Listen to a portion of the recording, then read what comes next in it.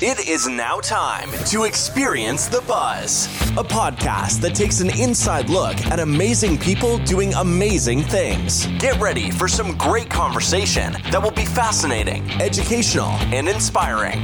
We will also leave room to help small businesses in a big way. Now, here's your host, entrepreneur Steve Buzzard.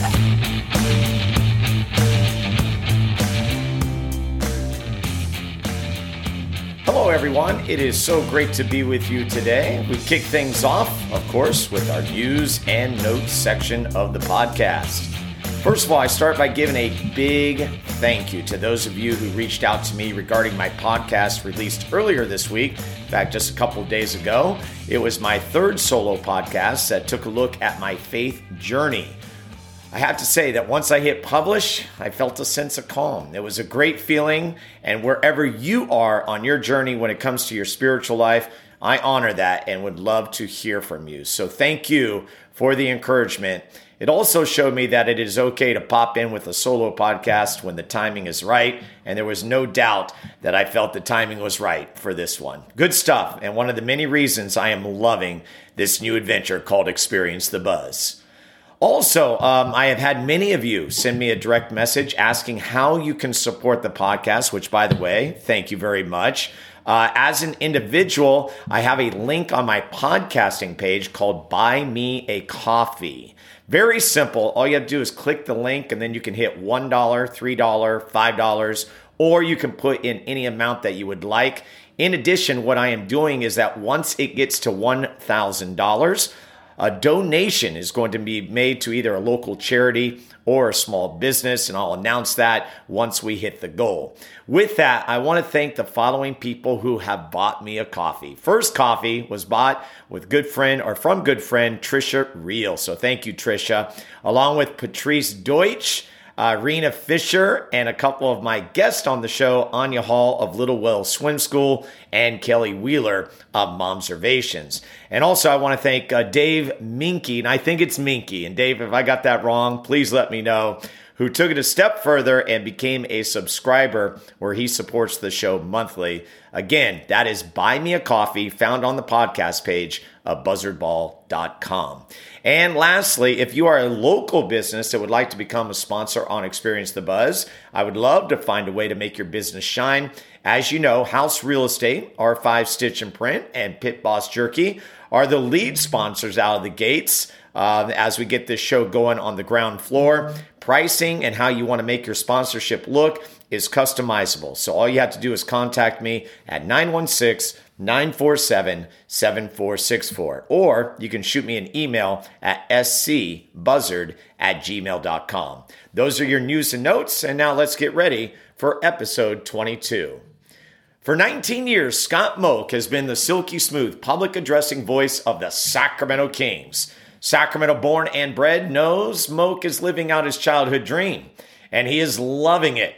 The seed was planted by a teacher, that's right, calling basketball games at John F. Kennedy High School, and this guy called himself the Golden Voice. Right there, you can see the appeal and the twinkle in the eye of Scott Moak. Moak showed hustle. While at UC Davis, he was calling games at JFK. How did he get that job? Well, Dad was athletic director. And let's admit it, part of the job is who you know.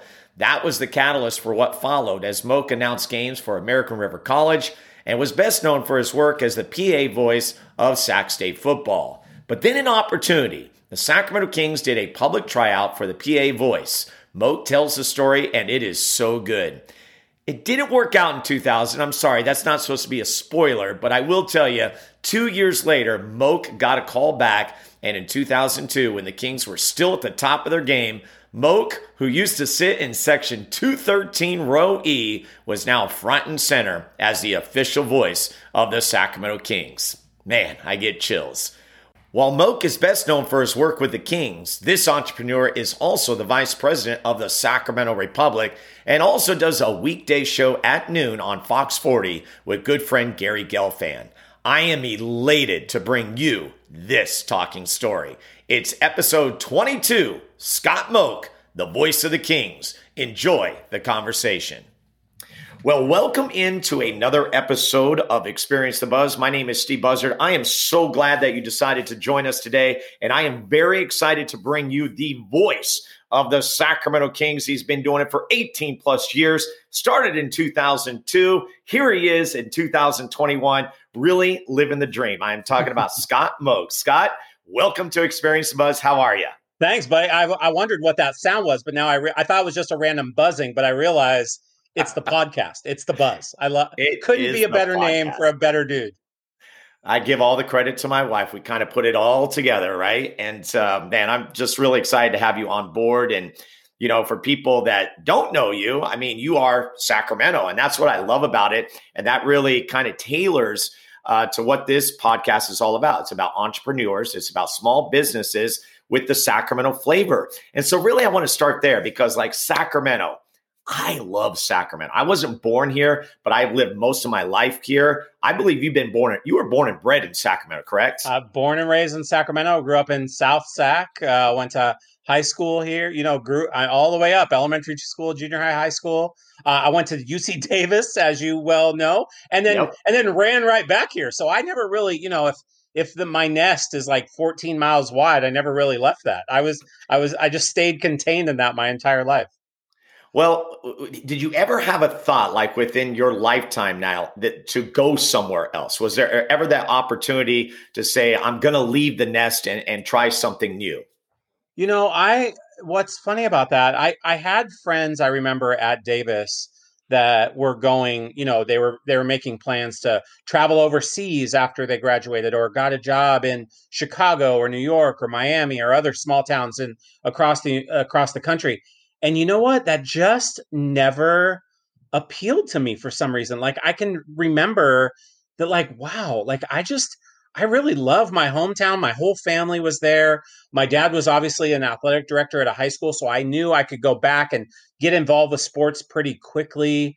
I was doing an internship through Sutter Community Hospitals at the time, and like I loved that. I starting to make good inroads and build relationships with people. So I had this calling right back home, and I probably, there's something undoubtedly that I missed out on abroad, but I've always found Sacramento to be just that place that is truly home, feels like home. It's very special to me, and it's why I love it. It's why I love, frankly, what you're putting together here, because you're really celebrating Sacramento, which I love when people do that.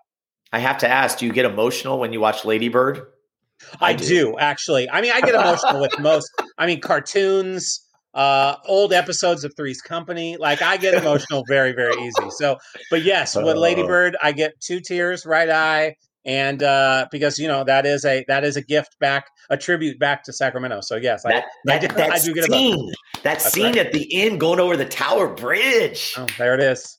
A lot of heart right there. So I have to ask you, being the golden tones of the Sacramento Kings, this had to be a dream come true. Was this something, I'm curious, as a child, what were you like? What were your dreams and aspirations? You obviously fulfilled the fact that you were able to stay home, but what were you thinking of as a kid as you were growing up? Yeah, well, and my dad was obviously, he was a teacher and a football and baseball coach for pretty much my, entire existence, right? So I spent a lot of time on baseball diamonds. I spent a lot of time on the football field, spent a ton of time in gyms. And I remember even as a younger dude, when he was the athletic director at Kennedy High School, I was probably 10, 12, somewhere in that range. It was right about the time the Kings got to Sacramento, actually, okay. Yeah. Where I'd go to games with him, basketball games. And I do remember the public address announcer. I mean, I know this might sound maybe not to you, because I know you also have a special connection to that job that I don't know how many people know about, that I'm going to go ahead and re-expose today. But there was a guy who did the PA job there at John F. Kennedy High School. His name is Hassan Hanks. I talk about him all the time. He was a teacher like you at Sutter Middle School. Okay. And he called himself the Golden Voice. And Kennedy High School was very good in basketball at the time. They were incredible. And that carried through, to the mid 90s, where they were phenomenal. But they had a good long run of being very, very good. And this guy somehow like just brought this extra electricity to the gym. And I remember thinking as a 12, 13, 14, 15-year-old kid, like, I want to be that dude. Like, I want to do Wow. that. Like, that's cool. I don't think I ever aspired to it. Like, I didn't write it down as like a goal. Like, oh, one day I want to announce basketball. But like, I knew that was really, really cool. And I knew he was awesome. The fact that he called himself the Golden Voice, like he glossed himself, his own nickname, amazing, like right in of itself. But I love that. yeah, I do know that probably that stayed lodged in there somewhere, to where, yeah, then fast forward, to when I tried out and then ultimately got the job. It's crazy to think that little kid was listening to a PA announcer way back then. That is great. And, talking about that job, a lot of people, you're right. And we talked about this before when we saw each other at an auction. And we said, look, we are two of the four voices of the Sacramento Kings. But yet, you're right. I don't think a lot of people knew that I did it, because obviously Fred Anderson was the voice. He was. Unfortunately passed away. Yep. They came to me and I did the 1999 strike shortened season. I did the 2000 season, and then they had a tryout. And so let's talk about that, because I don't know a lot of people know about the history of what happened right in that reign until you took that job. In between that, it was a little crazy. It was. And I was a season ticket holder those years that you were doing it. I was, because I had graduated college, or was just graduating. I had a little bit of money, where I could buy a really bad season ticket seat. We split it up a bunch of ways. I remember you rocking the headband. Pollard, a bunch of guys were wearing headbands. You like joined in down there at that seat. And dude, you're awesome. Like you were an incredible, like I aspired to, because I was announcing other sports at the time. I was doing Sac State. I was doing some American River College stuff. I obviously announced them for my dad at Kennedy. So listening to you do that, I'm like, this guy is on it. Like Buzz is it. And, we had known each other a little bit from Davis, like where we walked over a little bit each other, cross paths. So yes, the fact that we are among the names listed in the guys who have ever shouted into a microphone at either Arco 1, Arco 2, or and Sleep Train, whatever the names were, and whatever then you want to call it. exactly. And now Golden One Center, like it's pretty cool to be part of that history. But the tryout was insane. There was 160 some odd people that tried out. It was at a sports bar that doesn't even exist anymore. It's across from Cal Expo. I think it was like, Carlos Murphy's or some kind of weird place. Yep. And, we watched video, we yelled, as if we were announcing the game. They made a cut, made another cut. I got called back each of those times, had the opportunity to announce a half of a preseason game. But then I finished that. They called back. I thought I did fine and all was well. And they told me I didn't get it. And that was in 2000, right after that season you're talking about. Right. Yep. And I was devastated. I was really bummed. I thought I did a good job. I thought I knew I had been doing a lot of work before that, obviously, like you were. And I was pretty bummed, but I didn't burn any bridges. I was really proud, because I did not want to be my best self in that moment when I got that phone call. But I did. I kept it together. I thanked them for the opportunity. I wrote notes to various people saying, thank you for giving me the opportunity. Some cool lessons learned there now looking back, like the way I handled that, I think. And then, voila, 2 years later, I get a phone call kind of randomly in summer. Hey, we might want you to come on back and take another crack at it. I thought I was going to try out again, and it didn't really work that way, and got the job and started doing it in 2002. So it's been a freaking blast ever since. Okay, so here's we need this answer. The gentleman who went in between you and I, his name is? Ira Smith. Ira Smith? Ira C. Smith, actually. Oh, Ira C. Smith. That's right. Oh, my gosh. And dude, one of the, because I clearly don't have, you have a way better, that nice, good, yummy voice, deeper voice. Like, I don't have that. That's not my gig. I yell. I go crazy. I say names in a funny way and carry things out. Ira, dude, that guy, he was like James Earl Jones. Mm-hmm. He had that deep, deep voice, but he had a hard time, as you know. Yep. It's not so much about the sound of your voice. Clearly it helps, but the game is fast, very fast. You can't script much of anything. You know that as good as anyone. Yep. And so you're having to work off the fly. And if you're not comfortable with the game, with the players, with kind of going off the cuff, then you're in trouble. It's gonna be a tough gig for you. And I would say that about anything. It's truly why I am thankful, without even knowing it, that I was doing all those high school games, girls' high school tournaments, Yep. JC tournaments and JC college basketball, doing all the stuff for my dad at Kennedy High School. Like all of that, I didn't realize it, but all of that was just getting me more and more and more comfortable on a microphone. And then by the time the Kings roll around, I'm like, hey, I was nervous. Don't get me wrong. But I was like, I've done this before. I don't need a script. I can kind of run around and say what I want. And so, yeah, that was preparing me that whole time. And I just never really realized it. All right. And so help me on this one, because this is where I was like, my memory is like, oh, what did I actually do? Because I know 1999 happened. Was the tryout and Ira C. Smith, as I will now refer to him, was he the announcer in both 2000 and 2001? Correct. So 2000, Okay, 2000, because, the NBA seasons are 2000, Right. 2001, and 2001, 2002.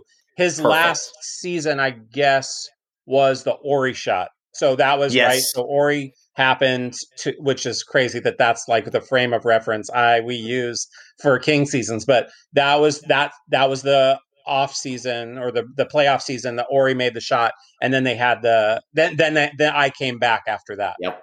So let's piece it together, because what happened was when Fred Anderson passed away, they had approached me, and I, like you, was the same thing. I had done PA work in high school, not so much in college because it was more radio, but I was like, yeah, sure. And I mean, it was exciting. Like, we admit we've got the best seat in the house, and that's kind of the tagline they would use. Yep. But what people didn't realize, and this was my biggest thing, is at the time, you got to remember, it's 41 games. It's not 82. It's half the season.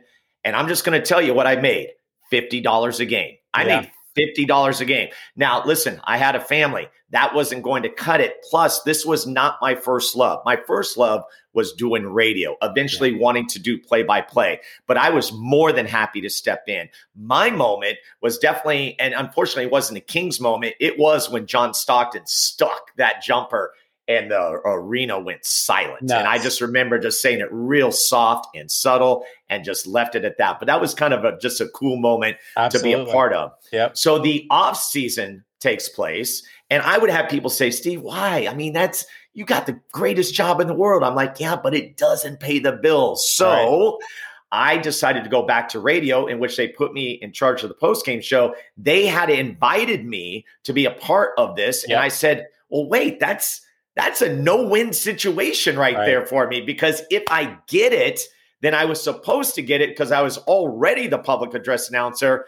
But if I don't get it, that's not going to look so good. Not that was something I was going after, but I'm like, this makes no sense. So I'm kind of glad. In fact, I'm very glad the way it worked out, and then eventually got to you, because I remember when you got the job, I was elated. You were. Like you said, I was elated. I'm and like, you there's reached out. nobody better. I don't know if you remember that, but you reached out to me and you congratulated me. I didn't know exactly kind of where your mindset was. I knew you were headed on a path. And see, like radio, TV, people would ask me all the time, oh, does this mean, like, what do you want to do? You want to be a play-by-play guy? Do you want to have a radio show? Do you want to be on ESPN? I'm like, no, none of those things. I actually just like doing this. Like, this is kind of, and it's tough when you kind of hit the pinnacle back then, because I was a younger dude at the time. And like, this is 20 years ago now. And like, I had my dream job. I was doing exactly kind of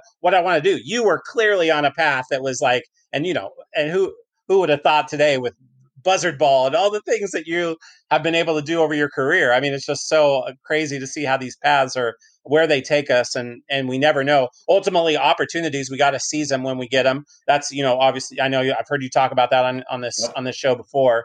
And we both did that, and look where we are. We're sharing a Zoom screen together now. This is crazy. Absolutely crazy. Let me do a reset. Scott Moak, the voice of the Sacramento Kings, although he does other things. In fact, I love this. Your tagline on LinkedIn, I've got to share it. 3 part-time jobs is a smart idea, right? Wow. Yeah. It was a big, it still remains a question. I'm not sure it's a good idea, but so long as you can, make a living, feed your family, have some fun, be around for those special moments. That has been one thing I'll say, about the Kings gig. I've had to miss a couple Little League games from time to time. I've had to miss a concert, a kid, my daughter singing or something at school. Certainly has been tough, but the moments, the special moments and the things that we get to see and be a part of, it's been super cool. So within this, I'm going to go ahead and give a shout out to Wendy Frescus, because Wendy was amazing. She was the person, what would be her title? Like program director, I guess. She was the director of game entertainment. I think she probably, it was probably events and game entertainment at the time, because she oversaw a lot of the work there at the Kings for sure. But I tell you, people need to know, and I know we're in our opening segment, but I like getting right to the meat of the matter. Public address announcing is tough. It's tough in the sense, like you said, the biggest thing, no doubt about it, would we agree? Pronunciations. 100%. It's 100%. It's everything. It's 90 some odd percent. It's actually 100% of the job. There's other things you can do right along the way, but like that is what we are there. It's truly you have one job, bro. Like that is your job, to say the names correctly. And when I don't hear the people say the names the right way, Buzz, it drives me crazy. I can't go to these games. It's like I go to high school games still to like root on different people, and like I go to other places, other games, and I hear people mispronounce names, and like part of my skin just falls right off my face. That's what happens. Talk about the preparation that goes in. I always enjoyed that. And what's great too is not only would you like talk to media relations, but it was fun to be able to actually go up to players. I don't know if you did the same thing, but I would go up to players and say, listen, how do you say your name? And I'm going to say it just like that, because you're talking about accents, everything, and you want to get it right. 100%. Absolutely. I use the media relations guys for other teams, whoever it is that is representing that team. I'll ask them. Some teams get really sophisticated. They'll have a separate pronunciation guide. Because that's the thing. Like you could watch SportsCenter all the time and say that's kind of that you're doing a little bit of research there, but they're not always saying the names right too. Right. The different anchors, they'll twist it up a little bit. So relying on the media relations people, some of the training staff. Sometimes I'd go up and say, hey, I just want to check myself on this one. But bingo, you are 100% right. If I am truly not feeling secure that I've got it, I will absolutely go ask a player their name. Doesn't matter. Anytime. I will not. If Giannis is there and I feel like I need to go up on the court, grab the ball from him and say, excuse me, Greek freak, I need you to say your last name. I will do it. I'm not below it, not above it. I'll do it. Giannis's last name. Please say it for us. Antetokounmpo. Thank you. See, I get hung up on it. And I'm not even in the game. Yeah. It's tough. Yeah. That whole Bucks roster actually has some doozies, if I'm not mistaken. And I'll tell you this, though. You actually had it harder. I will say that span, I mean, and then when I carried on, but the span between kind of the late 90s and early 2000s, there were more Eastern European, or as many Eastern European players in the league as ever before. So we had all the Skeetishvilis and the Andris Skaviciuses and like all of those names. There were multiple of them on every team. And you have to know them all. You're going to, because even if they're not in the game, that's one thing people think, oh, those guys don't play. They never get in the game. It doesn't matter. Yeah, but they're on the injury report. You still have to say their names at some point. So you better get it right, bro. And all the filler words and everything, and just like the flow. That's the thing I did love about it, is like it was play by play in a different kind of way, because the sequencing of what you say something and then being consistent. So when you first came in, and maybe that first preseason game, or even your very first game, what was that like? It's like, now here you were the PA voice of the Sacramento Kings. I peed myself. I might have. I'm not saying I didn't, except I probably did. Except I don't know if I did. But it didn't matter. I was super because then you get into all the fanfare and the ballyhoo lights and and people screaming and you can't hear yourself really well and the echo in the arena. Like it's all the different things you're dealing with. But I always harken back to like, look, I know this game. I've been whether it was the high school girls invitational tournament that I was announcing, 13 games, high school girls games on a Saturday at American River College with no air conditioning inside the gym, or Kings versus Toronto in 2002. Like it's still the same game. I knew how to do it. Just had to kind of gather myself. And then, like you said, you use the word consistency, which is a cool way to think about it. That is, establishing a level of consistency, both for yourself, for kind of everybody to kind of know what's coming when. People have that's where I get a lot of comments on my, and now the way I kind of start each game. That was kind of done by accident. A lot of what I do probably started by accident, but then I just carry it forward and just try to be a fun kind of side piece to the game that I kind of do it as if I were a fan, still sitting in section 213 row E, listening to you. I kind of do it the same way, just kind of cheerlead. Yeah, your style. And that's the thing is like, if you can elaborate on that of, when we think of PA announcers, I kind of liken it to auctioneers. Like when I got into auctioneering, I thought there was just one certain way. And it's the one that comes to your mind right away. I'm like, I can't do that. Sure. And what I realized is that there's actually different paces. And ultimately, you have to be yourself. You have to be yourself. And so the same thing goes with public address announcing, because what I think you have done, in fact, I know you've done, you have created your own niche. And it's a good one. It's a good one. It's more, like you said, fandom and yelling and you're excited. And it's like people feed off that energy. Yeah, that's right. That's what I knew that was going to be the thing that did it. It was the thing that kind of led me. It was the style I had without even knowing it was a style leading into my days with the Kings. And yes, it's not the traditional. If we go to Los Angeles and hear, Lawrence Tanter do the games for the Lakers, or go across the country and you hear some of these other announcers, like it's not very traditional, but it works. And it is me. How I do that is how I also talk and how I do my TV show and how it's probably not how I should be acting in meetings now that I think about it. But other than that, like, yelling at people in Republic meetings probably is the best idea. But yes, totally me. And it's been a blast. Did you get to meet Lawrence at all? Because to me, I went to USC, so I had an internship with the Lakers. So I was well aware that voice is a great voice, but I never got to meet him. Therefore, you always wonder what they're like with that kind of big, boisterous voice. And did you ever get a chance to meet him? I did. I got, it was a long time ago now. We were down there for a game. I traveled not with the team, but with the group that went down and watched a preseason game. And got to meet him. I was really new, so it was probably in the mid 2000s, I would bet, maybe 2006, 5, 6. But yeah, just someone that you heard for so long in your ear, or on the TV, just kind of as the background noise that, I'm super just amazed at what he's been able to do, and for as long as he's been able to do it. That is the cool thing about being a PA guy. You can kind of sit there for a long time especially if you don't make too much noise. You're probably good for a while. Yeah, right. Exactly. All right. Well, segment 1, there it is. What a great way to start off this conversation. But I knew that was going to be the case with our guest. He is Scott Moak, the voice of the Sacramento Kings. Yes, the one you hear inside of Golden One Center.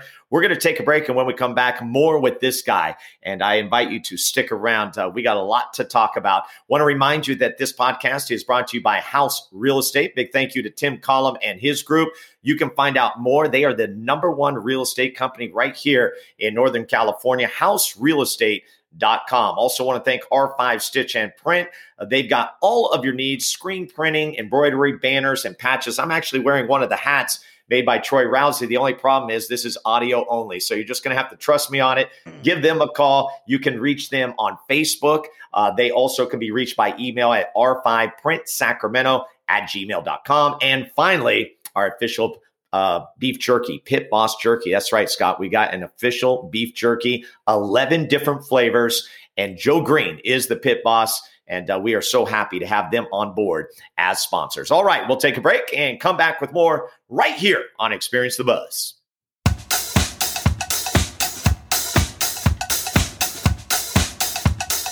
Hey everyone, hope you're enjoying today's podcast, Experience the Buzz. Want to give a salute to our title sponsor, House Real Estate, led by none other than Tim Collum. That's right, he was our first guest here on Experience the Buzz, and he too is also a title sponsor. HouseRealEstate.com, that's where I want you to go. If you're looking at buying or selling a home, look no further. This website will direct you exactly where you need to go. Tim Collum has a great team. Let me throw some names at you. Kim Squalia, Tina Suter, Kendra Nauer, and now Katie Simpson and Greg Berg.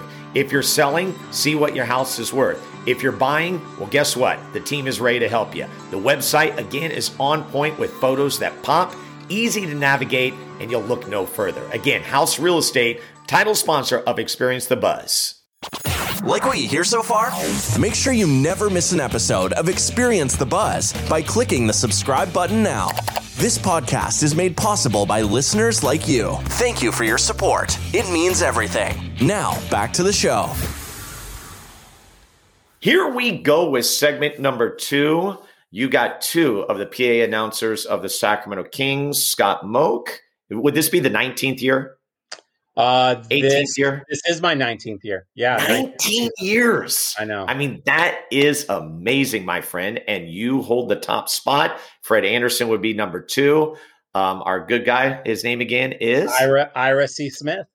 Ira C. Smith, 2 years. And then I'm at the bottom of the rung, 1 year during the 1999 season. Yeah, but if there's anyone you want holding that, being that good base of the ladder, it's me. Steve Buzzard.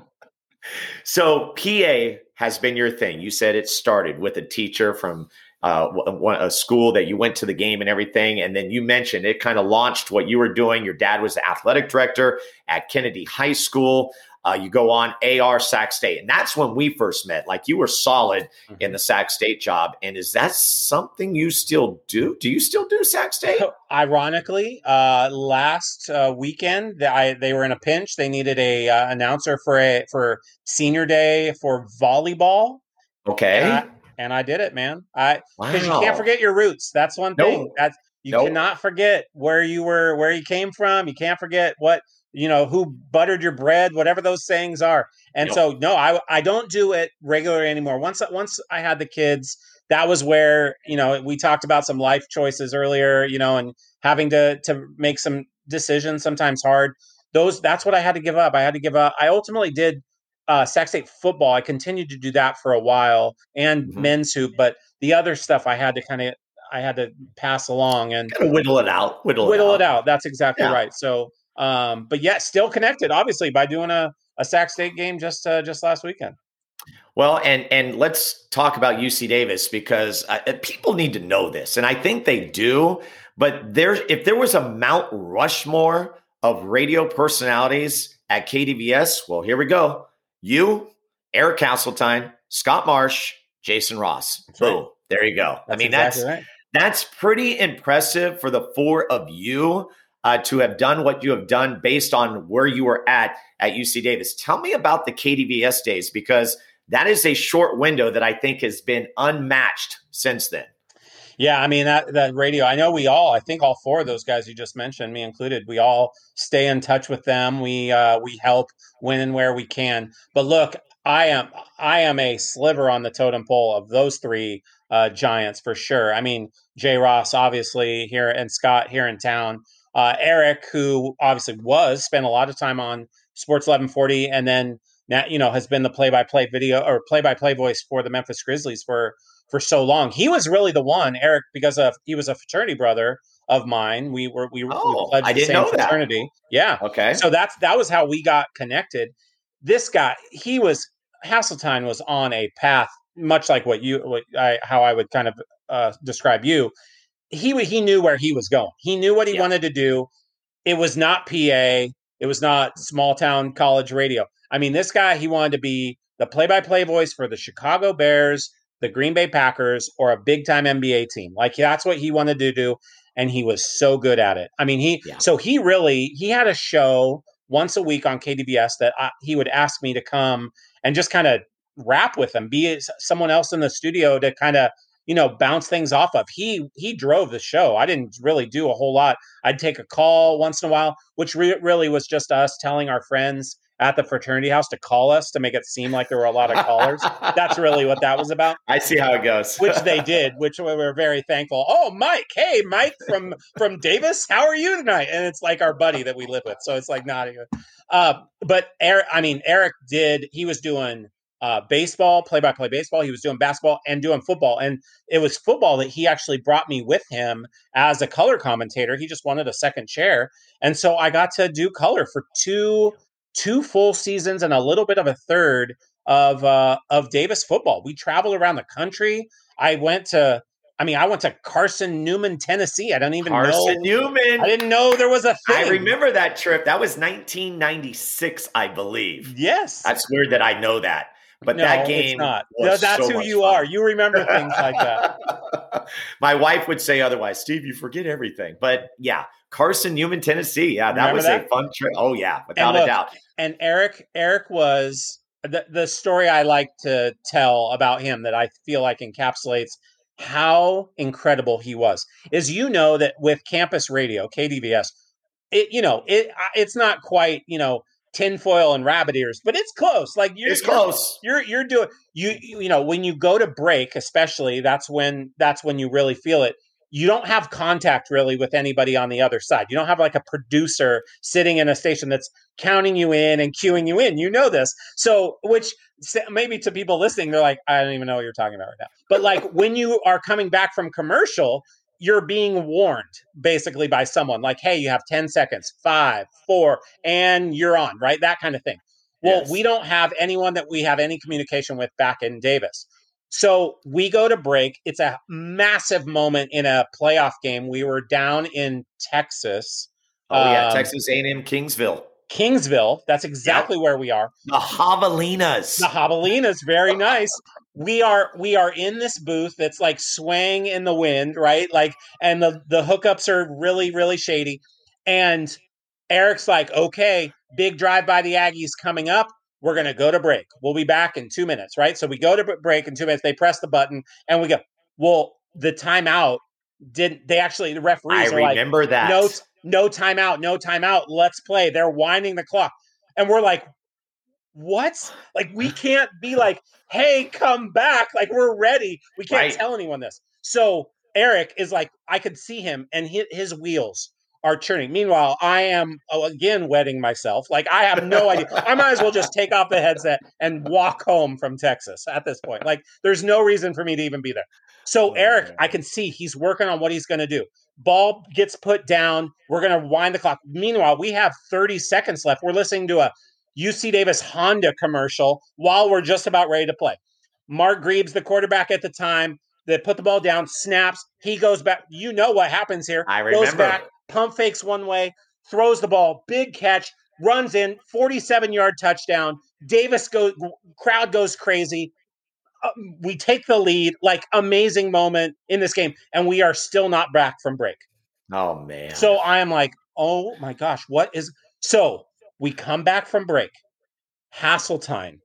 Don't tell me. Without missing a beat. All right, we're back and we are right in motion. Grebe under center, looks right, motion left.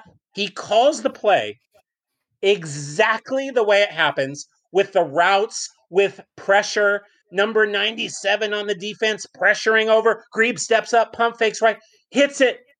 Dude, he timed the touchdown catch to the moment that we kicked the PAT and the crowd erupted again. So it sounded like there was ambient crowd noise in the background. Oh, my gosh. Wow. And to that, I needed to take a moment of silence and just realize. Sign of the cross. We're good. Like, I'm like, dude, I swear at one point, I think it was on the bus right after, I'm like, Eric, you are really good at this job. Like that is an insanely pressure packed moment. And he was like, whoop, he got it. It was incredible. And that's what I've noticed about, the three that you're talking about. Because did you do any play by play, or were you None. just solely No. second chair guy? Okay. I sat in a color guy chair, but I didn't know what color commentating was. So I'm just like, like I'm Ed McMahon, but worse. Like I am not good at anything that I'm doing. I'm saying the same words over and over again. I'm basically pumping up Eric. I'm telling him things that maybe it was harder for him to see while he was looking down. Like I had very, very minimal role, which was better for everyone. That is absolutely great. I tell you, I have so much admiration for, Jason, Scott, Eric, the play-by-play guys, and just what they've been able to do. And it was so fun because I was young in my career and had just started with UC Davis football through 1240 KSAC. So, I was trying to be a mentor, but I was only, just a couple years older and stuff. It was just great to watch. And I remember same thing like with you getting the job. I remember when Eric got the job with the Memphis Grizzlies. Now, it was a little strange how he got the job, but I was just so glad that he was in because you could tell that's what he wanted to do. And he's amazing like at it. 12 or 13 years now, I think. Oh, man, he's creeping up there. Yeah, that's probably about right. He might be getting close to that 15-year mark, I think. So, yeah. Crazy. Good stuff. Good stuff. All right. So I want to revert it back to the Sacramento Kings where so much happened. And, the one moment that comes to my mind is when we almost lost our team. And there was such a big movement. And I honestly have to tell you, I never went downtown. I never did anything like that. But I was kind of on the outside looking in, just like, man, what is going to happen here? But you were a big, big part of that. And what was that experience like? Yeah, I mean, look, I know I'm biased because as we talked about at the top, I'm from this town. I have a lot of pride in this city, and and I want ultimately what's best for it. That doesn't just include sports. That includes everything: art, amenities, small business, like safety, all the things, right? So, I knew that this, just like everybody knew that us losing our team was going to take a massive chunk of our identity away. It was one of the ways that a place that we rallied. It was something we could be prideful together about, the Kings, and it taking away that community pride to me was so scary. And so, there were a couple different ways I got to be involved. I was obviously there, announcing while that was all happening, but I couldn't be so overtly involved with things. So luckily had a lot of smart friends and people that I knew that I could rally with and do some creative stuff. But ultimately, I mean, what a fairy tale ending, ultimately, to stay here in Sacramento, to now have that beautiful, that crown jewel downtown, that we are excited to all get back to, whether it's for a concert or a game or something else. Please. I'd go right now and watch a knitting competition if I could at an arena. Just anything where there were more like a few fans, maybe some popcorn, I'd go.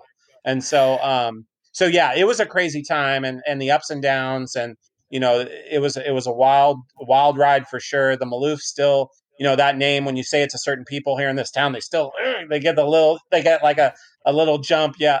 But man, oh man, so happy the way it turned out for this city. What was that moment like when the actual word came down that the Kings were going to stay in Sacramento?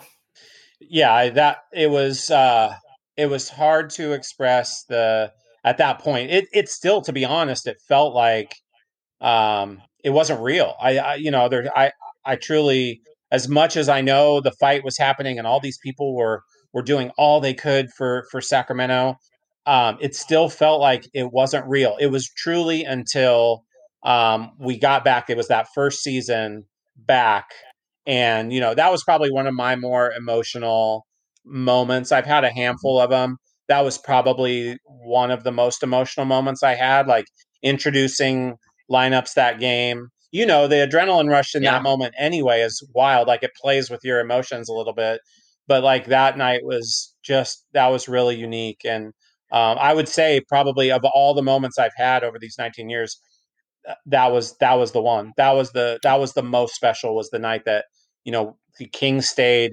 we're back, we're here for 30 years, we're here forever. And, doing that around all the Sacramento faithful, the Kings faithful, was just so special.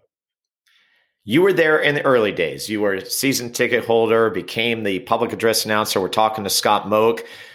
Can you tell me the feeling, obviously, about the old place? I'm just going to call it Arco Arena. It's been many names, okay? We're going to call it Arco Arena. And then you move into Golden One Center. What are your thoughts there? Like the old and the new? Yeah, it is a little bit. I don't know, on the nostalgia scale, kind of where I fall. I think I get nostalgic about certain things. Other things I don't have that wiring. That building, I will say, from a nostalgia perspective, like I came to cherish it. It was the first place I got season tickets. It was the first games I went to kind of on my own. My dad took me to Arco 1, to many, many games at Arco 1 and then in Arco 2, obviously. But there was a specialness to Arco that, was what I knew was going to be hard to replace.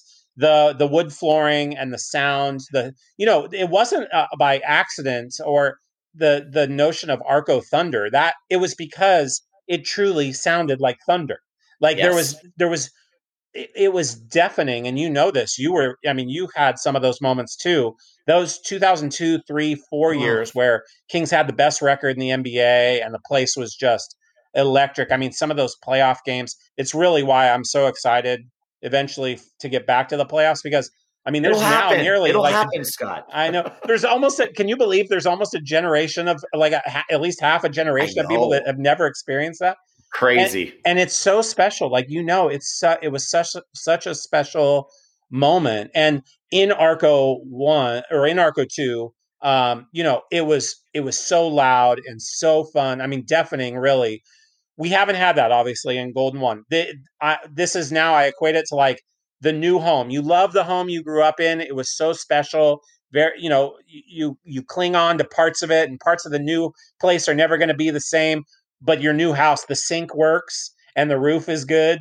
And, the kitchen has fancy trinkets in it. And, and it can get loud too. That's the beauty, is that, the design of it was really smart. They put so many people in the lower level. What I can remember, one of the things I loved talking about when I was there and during the construction phase, if you were sitting in the last row of Arco watching a game, okay, so section, call it 123, sitting in the last, very, very last row, which I think was U or V, right, somewhere in there, right underneath the suites. Exactly. Yes. Yeah. Okay. That same equivalent row in Golden 1, you would have sometimes up to 14 more rows behind you. Good point. Yep. We packed the lower bowl to bring sound closer to, obviously, the play. And so when we're playoff ready and we get back to that spot, I have no doubt it's going to be loud. It's going to be electric. But there are certainly parts of Arco 1 that I just, I'll always miss and I always love. And what we should tell people, for people that are not Kings fans, maybe are listening in other parts of the nation or world, Arco 1, there was an arena before the actual Arco, the Arco 2 that Scott is referring to. Because Arco 1 was how many years? Just a couple years. Yeah, it was the transition. Just the building that they got, 10,000, 11,000. It was a really, really small building that they somehow packed fans with, right when the Kings moved. And then, built the real arena after that, which Arco 2, we call it, right? Good stuff right there. So when you think of just... You were talking about, that when the Kings decided to stay, then you had this other thing that went on that you are now a part of. So now I'm shifting over to soccer, Sac Republic FC, which, by the way, you're the vice president. Yep. And that's pretty cool. And you've been doing that since 2018. I'm going to be honest, transparency here. I've never been to a game. Okay. No, it's not that. I love the Sacramento Knights. And we could talk Sacramento Knights. You were the voice one year. Yes. That was good stuff. That was indoor, but I never got attached to the Republic. But I knew there was such a fever about it. Take me through that. Yeah. You don't even have to help convince me kind of thing, but take me through that because it's been such a wonderful thing for the city. Oh, I mean, it's having another sport, having baseball, obviously with the River Cats is incredible for our city. Having soccer as a different amenity for people, the fanship is also, I liken it very much to those diehard Kings fans. But soccer is a whole different. I definitely didn't grow up a huge soccer fan. I played soccer much like many people did up through youth, kind of the youth levels, but it wasn't U14, then you were done. Being precise. Once I realized that running that it was a lot of running. Like let's slow that down real quick. I'm not running like multiple miles, people. Like, okay, hey, I want you to go out and run for 25 minutes. Oh, my goodness. I'm like, run for 25 minutes? I don't like doing things that feel good for 25 minutes. Why would I want to run for 25 minutes? So, like... Short-lived career in soccer. No kidding. But I always had an appreciation for the sport, for athletes. I mean, man, I tell you, I don't know how quick I chugged the Kool-Aid on this Republic deal, but I cannot get enough soccer now. I watch it all the time. I watch it on stations that I don't speak the language of. I cannot wait for our season to get back going. These athletes, when what they do, because what I also am allowed to do because of whatever my job is, which I'm not sure I actually know, I get down on the field because we're so used to having a good seat, right? Like so I have to get down like close. And in soccer, you could contend that's not the best seat, but man, being close to those guys and the contact that they deal with, the control of that ball that they are able to put that thing on an absolute rope across. I mean, and how incredible shape they're in. It's also really fun because, at Republic, we have a guy from Harvard. We had 3 from Stanford. We have these guys are just, it's like soccer's getting in the way of whatever their next career is. They just happen to be like good professional soccer players.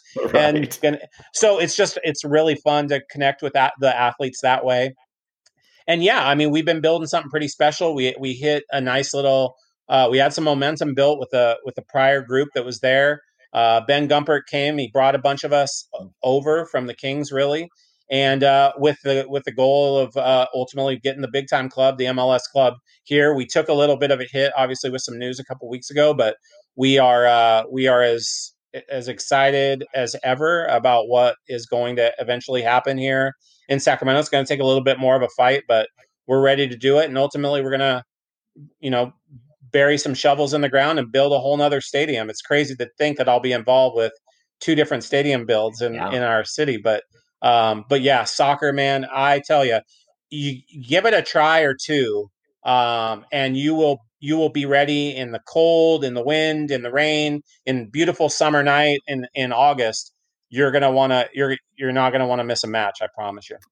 And for someone that doesn't know Sac Republic, can you kind of tell us, what did happen? Because obviously they were on their way to becoming hopefully an MLS team, fell a little short. And then what is that process now that happens from here? Yeah. Yeah, it was a tough blow. We definitely, we celebrated in October a couple of years ago of, with the owner, Ron Burkle, taking the majority interest of the team, he and his squad. We just hit a spot. It was probably 10 or 12 months ago where things just were not progressing the way that we, on the team side, the city, everybody kind of involved with boots on the ground here in Sacramento. We were getting this like, what's going on? Like, what are we like? Let's go. We know our timeline. Many of us have done this before. Like, we know what needs to happen on this date for us to kick off on this date. So like, and we started to recognize that there was this slowing, almost to a crawl, a creep that was just not feeling right. And so we tried to address it the best we could with ownership. We met it head on. Ben was very, very honest and tried to be, he did everything he could and more to kind of pry it back to rolling, and just couldn't do it. And so we were really in a spot where we wanted just some sheer honesty from ownership around, look, if you don't want to do this, if this isn't something that you are ready to do, if COVID truly is something that just undercuts you so badly that you can't, or something else, tell us. No problem. Sacramento figures things out. That's one thing we do know how to do. We will figure this out. It's not going to be easy, but we'll figure it out.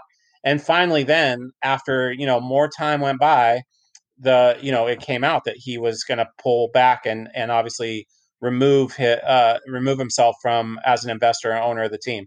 So we went and immediately into kind of problem solving mode. We call Pulp Fiction. You call the wolf, because the wolf solves problems. We have like 19 wolves working on this thing right now. And we're making great headway. It was certainly a gut punch for sure.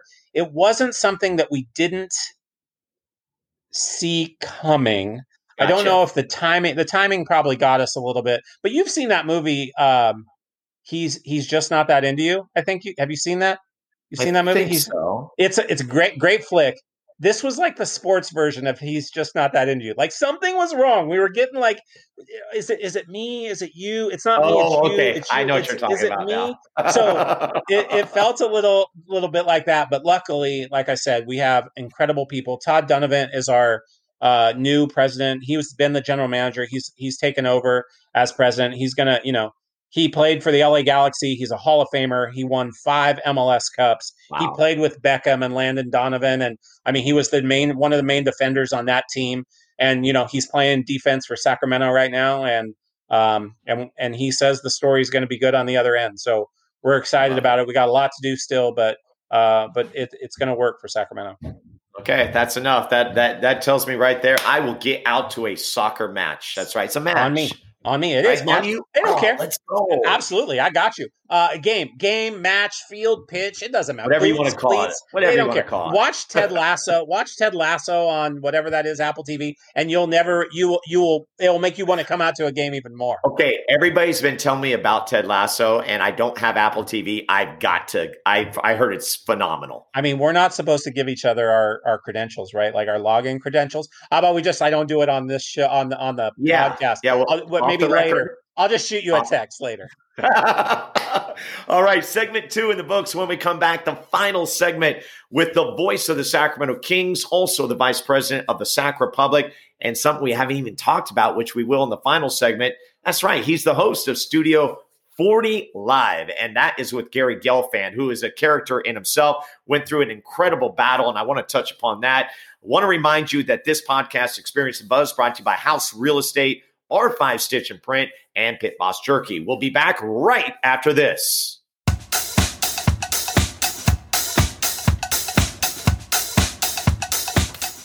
This segment is brought to you by R5 Stitch and Print. Owners Troy and Jamie Rousey live, work, and support local.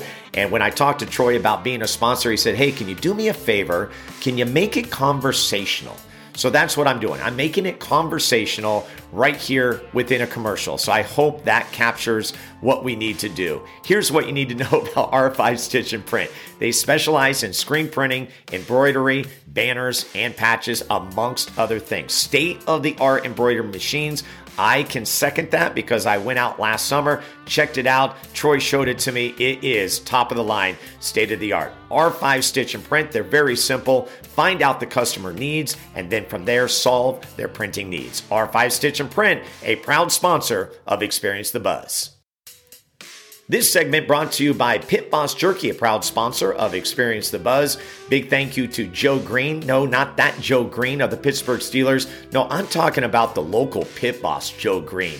Pit Boss Jerky is a local jerky company. Now, when you think of beef jerky, sometimes it's a little tough.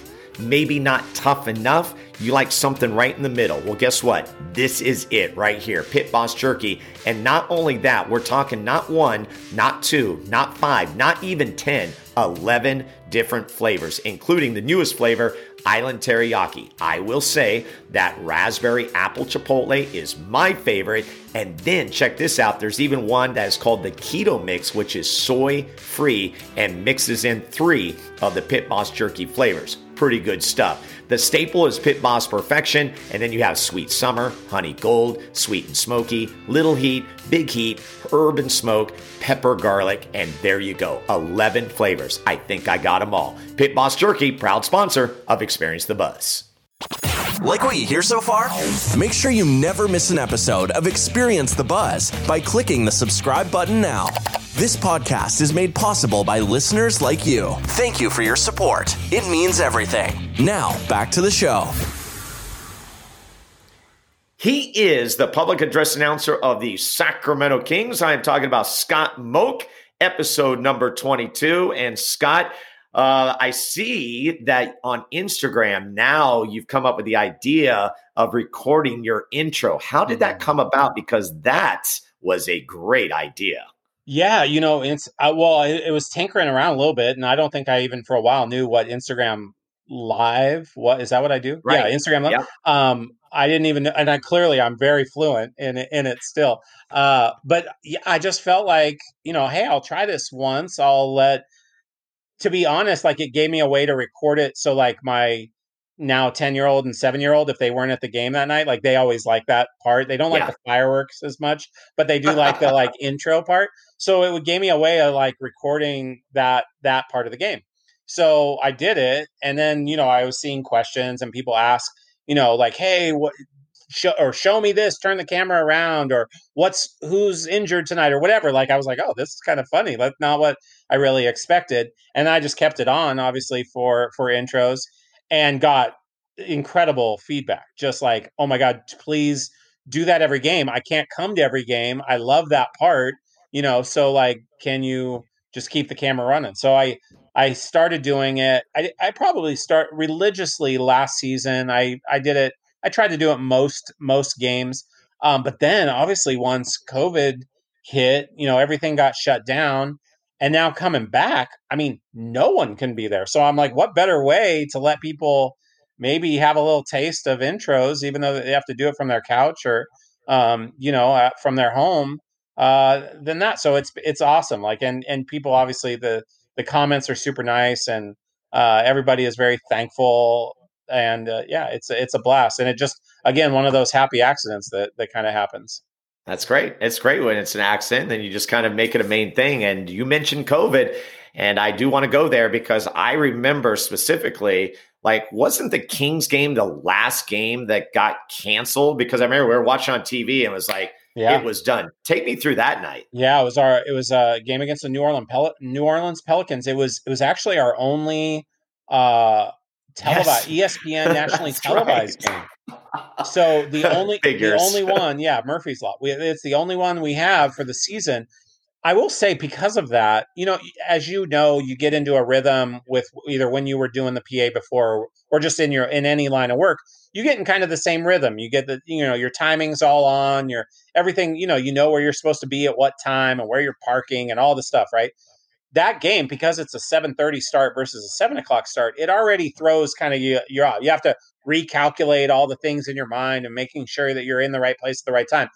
And I always have felt that those games, whether they're the early 2:00 games or the 6:00 Sunday or that it actually affects, I get a sense that it affects everybody, players, interesting, ushers, ticket takers, everybody. Like everybody's off a little bit. When I came in that day, obviously we had heard what had happened. It was the Utah stuff and then Oklahoma City. And we knew that there was a groundswell of movement happening around COVID-19 at the time. With that, next to, we're off anyway because it's a 7:30 game. It's a weird start. And there was just a strange vibe in the place. And I can't quite put my finger even to this day on what exactly it was, but man, when New Orleans never came out, they never even came out to do shoot arounds. Everybody knew, like, oh gosh, something is happening. And at that point, I just kind of sat back. I, obviously let the powers that be between ESPN and the official, the head of officials, Maurice Brazelton, who works on game ops, our broadcast, like all these different people, kind of weighing in, making decisions, Kings executives about what was going to happen. And then ultimately the word came down that we were going to postpone the game. And they kind of gave me something to to say, and it was, of course, out of an abundance of caution, we're going to postpone tonight's game. And like, one thing I remember, the chorus of boos, I don't feel like I said many things over my 18 years that got that booed that much. So it was like it was a strange moment, but yeah. And who would have thought that the next year would be spent the way that we've all spent it? But luckily, we're coming out of it, hoping that fans can maybe hopefully see some of the last games this season and ultimately get back and fill Golden One Center up next season once we've gotten past this. But man, what a weird time. What is it like for you now? Because you're there, it's an empty stadium, you've got players, personnel, and that's about it. I mean, we say that the players feed off the energy of the crowd. Well, I think Scott Moak probably feeds off the energy of the crowd. You think? You know it. I mean, there's a part of that. Like you definitely try to get in like a little symbiotic relationship with the crowd where you're not doing too much, doing too little. You're kind of matching them, right? That's one of the goals of a PA person. But, I knew it was going to be weird, announcing to cardboard and to video game sound inside the arena, which they have done, I will say, from game one to now. I mean, they have vastly improved it. It doesn't replicate a crowd. There's just it does not do it, but it does add an element of reality to some moments. Some it doesn't, but it does. And then I just all along felt like, look, it's not the players' fault that the fans can't come.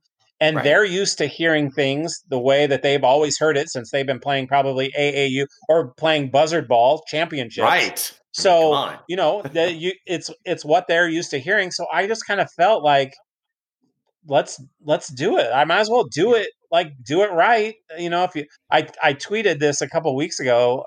It was a player that mentioned it when I came out yelling. It was like, I mean, if you're going to do it, if you're going to do the thing, you might as well do the thing. So, I've tried to, I pull off the gas a little bit from time to time, but still try to give, as much of a game feel as I can to the players, because they're still going at it. They are working their tails off just like normal. So I feel like I might as well too. Well, and I've been impressed by the NBA visually, what they've done with just having that lower bowl. Like, you see the screens and everything and what they've done with logos. I think the Warriors have like their banners hung up and everything. So it's been pretty impressive. I like how the NBA has morphed. One thing that I told myself, I've got to ask Scott about this, is what I have enjoyed is that interaction that you now have with officials, because now when they do reviews, they actually either announce or tell you. I think it started out, they tell you you'd have to repeat, but now it's them telling.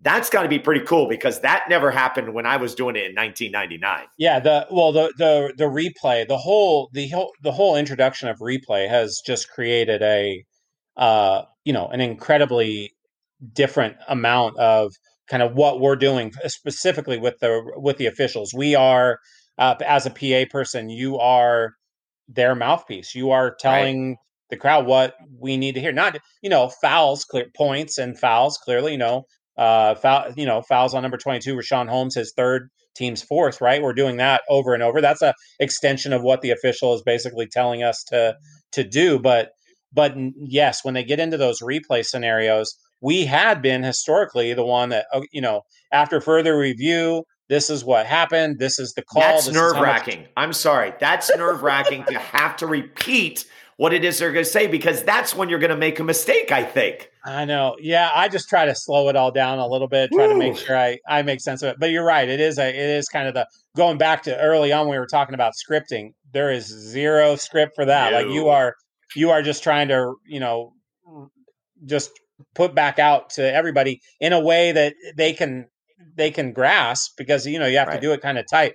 But now they've instituted this camera with a microphone, and it's moving much more like, at least it seems like, to kind of what football does, right? Football, holding, number 93 defense, 10-yard penalty from the spot of the foul, first down. And what we do know is all of those officials that we have now watched in the NFL for years and years and years, they are extremely fluent and sophisticated when it Yes. comes to articulating. You spent so much time listening to football officials call them. Mhm. These NBA officials, my brother, not so good yet. You could tell it's not their jam. A lot of them, but not everybody is Zach Zarba. Not everybody, there's a handful of them that definitely get it. They know how to do it. They know how to project. They know how to say it succinctly. They get all the information out that's needed.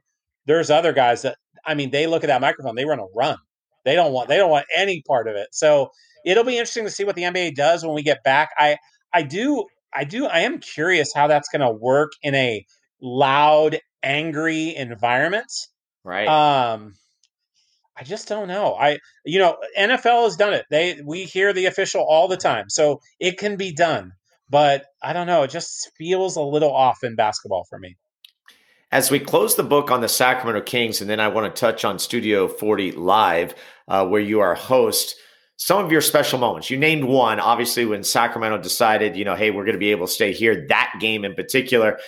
The great thing is when you came in, that was still a playoff team. They were a playoff team, I believe, for 2 or 3 years in your first 2 or 3 years. Till 06. Started to take a dip after that. But special moments that come to your mind. I've seen some in written form that you've mentioned, but I'd love to hear from you what those are. Oh, man. I will say, those early days, you're right. Like those playoff moments were super incredible. That's just a different level of intensity that, I'm so excited for us as a city to get back to and bring people back to. I'll say without thinking about a whole lot, the Tyreek 25-5 year, his rookie of the year, that was a really special run. The Kings didn't have a whole lot to play for, really. There just wasn't, we weren't very good, but we had Tyreek, who was playing out of his head. So that was a really fun year for sure. Moving into Golden One Center was obviously closing down Arco and moving into Golden One Center. So the bookends there, the very, very special moments for sure. And I guess just to be sappy, now that my kids are old enough, I have a 10 and a 7-year-old, they get to go to the games with my parents, and they want to talk about it after. They love hearing and seeing daddy do that stuff. They think I'm a nutball, but it's that for sure that's probably some of the coolest, those are the coolest moments that have happened for sure over the last handful of years. And I'm ready to add to that list of another playoff it's going to happen. Series. I keep saying it. It's going to happen.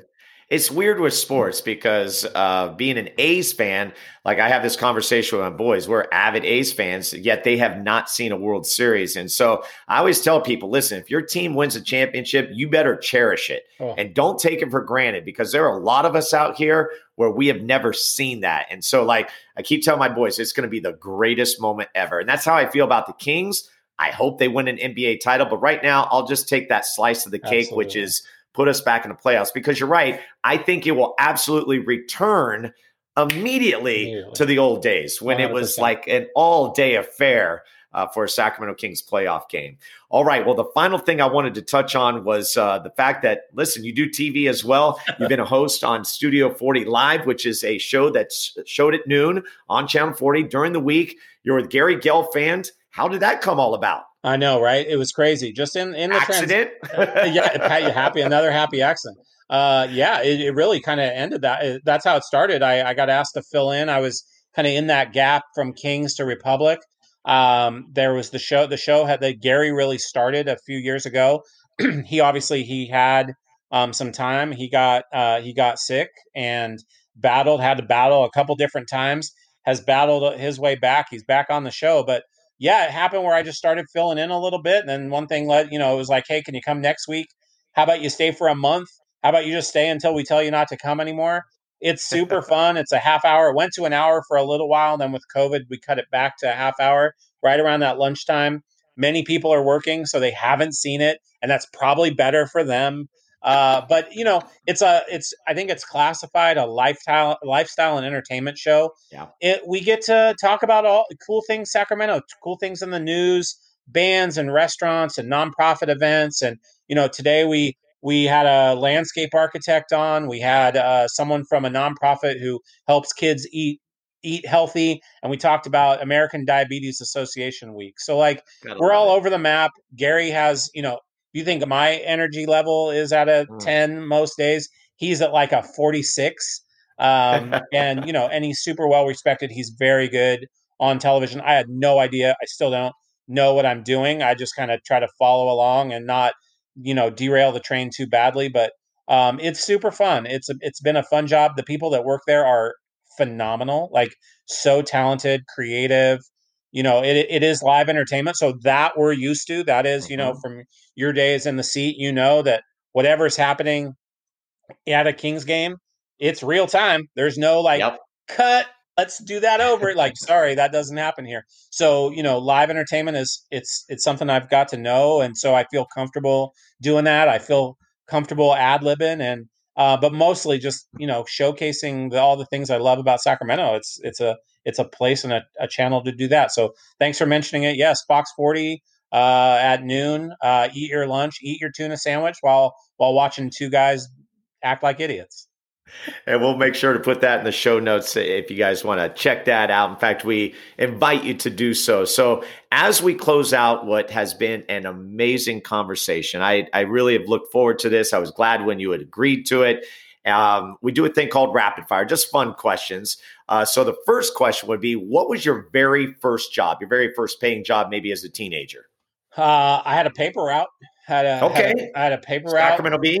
Sacramento Bee, you bet.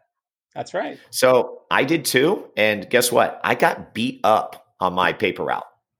Like by a homeowner? Mm-hmm. Not by a homeowner. No, it was a straggler. I still have PTSD. Whoa. So how many papers did you have on your route? I only had like almost 70. Not a lot. Okay, I was about 125. Yeah. It was big. Okay, that's big. So what I would do, and you remember the double? Did you have the double? I had and I was such a wimp. Like I had to double the thing on my front, and then on the bike also had to I was a mess. I was a mess. There are people out there that right now are going, "What the?" They don't even know what this is. We could be having a conversation about a payphone, and people are like, "What? Wait, what? There's phones in public? What are you talking about?" Paper routes. All right. So here's the funny thing with the paper route. Obviously, you get your papers. You get up very early, 4 or 5 o'clock in the morning. Okay. Yep. You can't waste any time. You rubber band the papers. You put them in your bag and you go. Okay. So I'm on my mongoose. Okay. I'm doing my thing and I see the start figure. I'm like, okay, this is probably not great at this time in the morning, but thought nothing of it. Then I started to think something of it as he approached me. Yes. Came across the street. And he just did one of those bully things. And he like shoved me and stuff. And then he punched me and stuff. And I'm sitting there laying with all these newspapers. I whimpered a little bit because, this is not supposed to happen. No. I did finish the route. And we ended up finding the guy like a couple weeks later. And my dad wanted to do some harm to him, but we decided not to. We just kind of let it go. But it was a horrible experience. Anyways. I thought you were going to finish with, and his name is Carmichael Dave. That's what I thought you were going to finish. That would have been a good tagline right there. That's terrible. I'm sorry. I got chased by a dog once, but I outmaneuvered that thing and it left me alone. I can't even, I would have been scarred. I would be scarred for life. I still am. Oh boy. Sorry. Okay. It's okay. It's okay. First and best concert. Your first concert was? First concert was Prince at Arco. Nice. 2. And best concert, oh my. That's tough because I got to go to some of those good ones as Golden One Center was opening. Okay. I'm actually going to. What's that? The Paul McCartney's and those first couple. But I'm going to go a little against the grain because I don't know. Maybe I was just in the right state of mind. Lady Gaga at Golden One Center when she came through. Dude, that woman is so good. And like message wise, like she just had the right things to say at the right time with what was going on in our world. And just, so she had me. I was you all were a Gaga. fan. Yeah. You were all Gaga. No offense to the Beatles. No offense to Maroon 5 and Bruno Mars. Those are great. but like Gaga did it. That's cool. That's what music's about. It's about that experience. Yeah. And then lastly, your either last or favorite binge. Like show. Yeah, show. Sorry, show. Yes. Yeah, I was hoping you were going to say candy, and I could probably tell you. Oh, give me that too. Yeah. The Lasso. I need to bring as many people into the world of Ted Lasso as possible. Okay. So I'm going to say that there's been a couple since, but the best by far of COVID is Ted Lasso. Okay, Ted Lasso. I've got to make this happen. I will make. And what is your favorite candy? Go ahead. Swedish Fish. Oh, Swedish Fish. Yeah. I'm a hot tamales guy. Okay. I can appreciate that. I always tell people, they don't know this, but this is Hot Tamales logo. Or the font. Font. Don't tell them. Yeah, it's a font. They're going to come after you. Hot Tamales. You're going to get a cease and desist from Mr. Tamale tomorrow.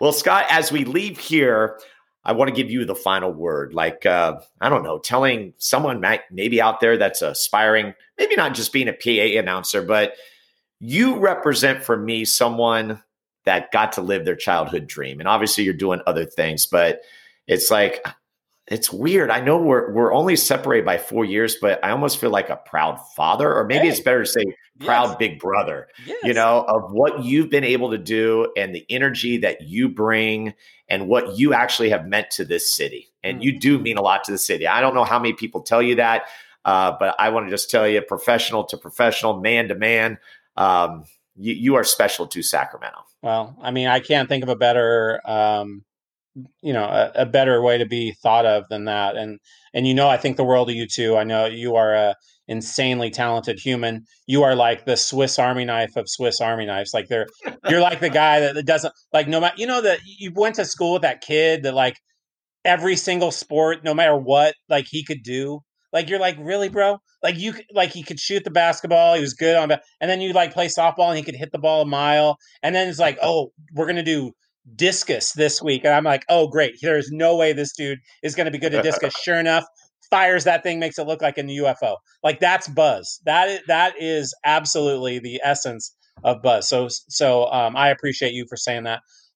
It's been a crazy ride here from my Kings days all the way through where we are today.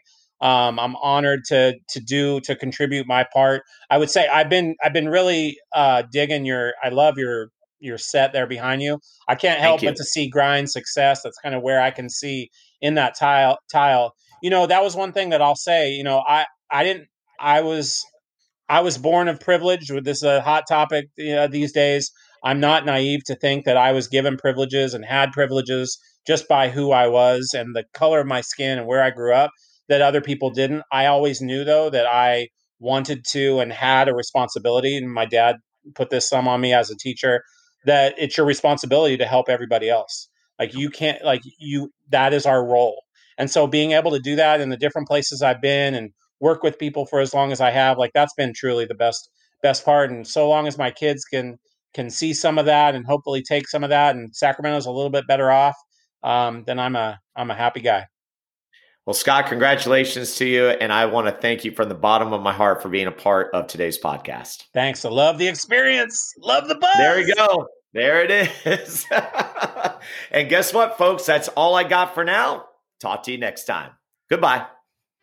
Thank you for joining Steve this week on Experience the Buzz. Steve would love to hear from you. Leave a review or contact Steve directly with any questions at scbuzzard@gmail.com. To see the other adventures of Steve Buzzard, be sure to visit buzzardball.com.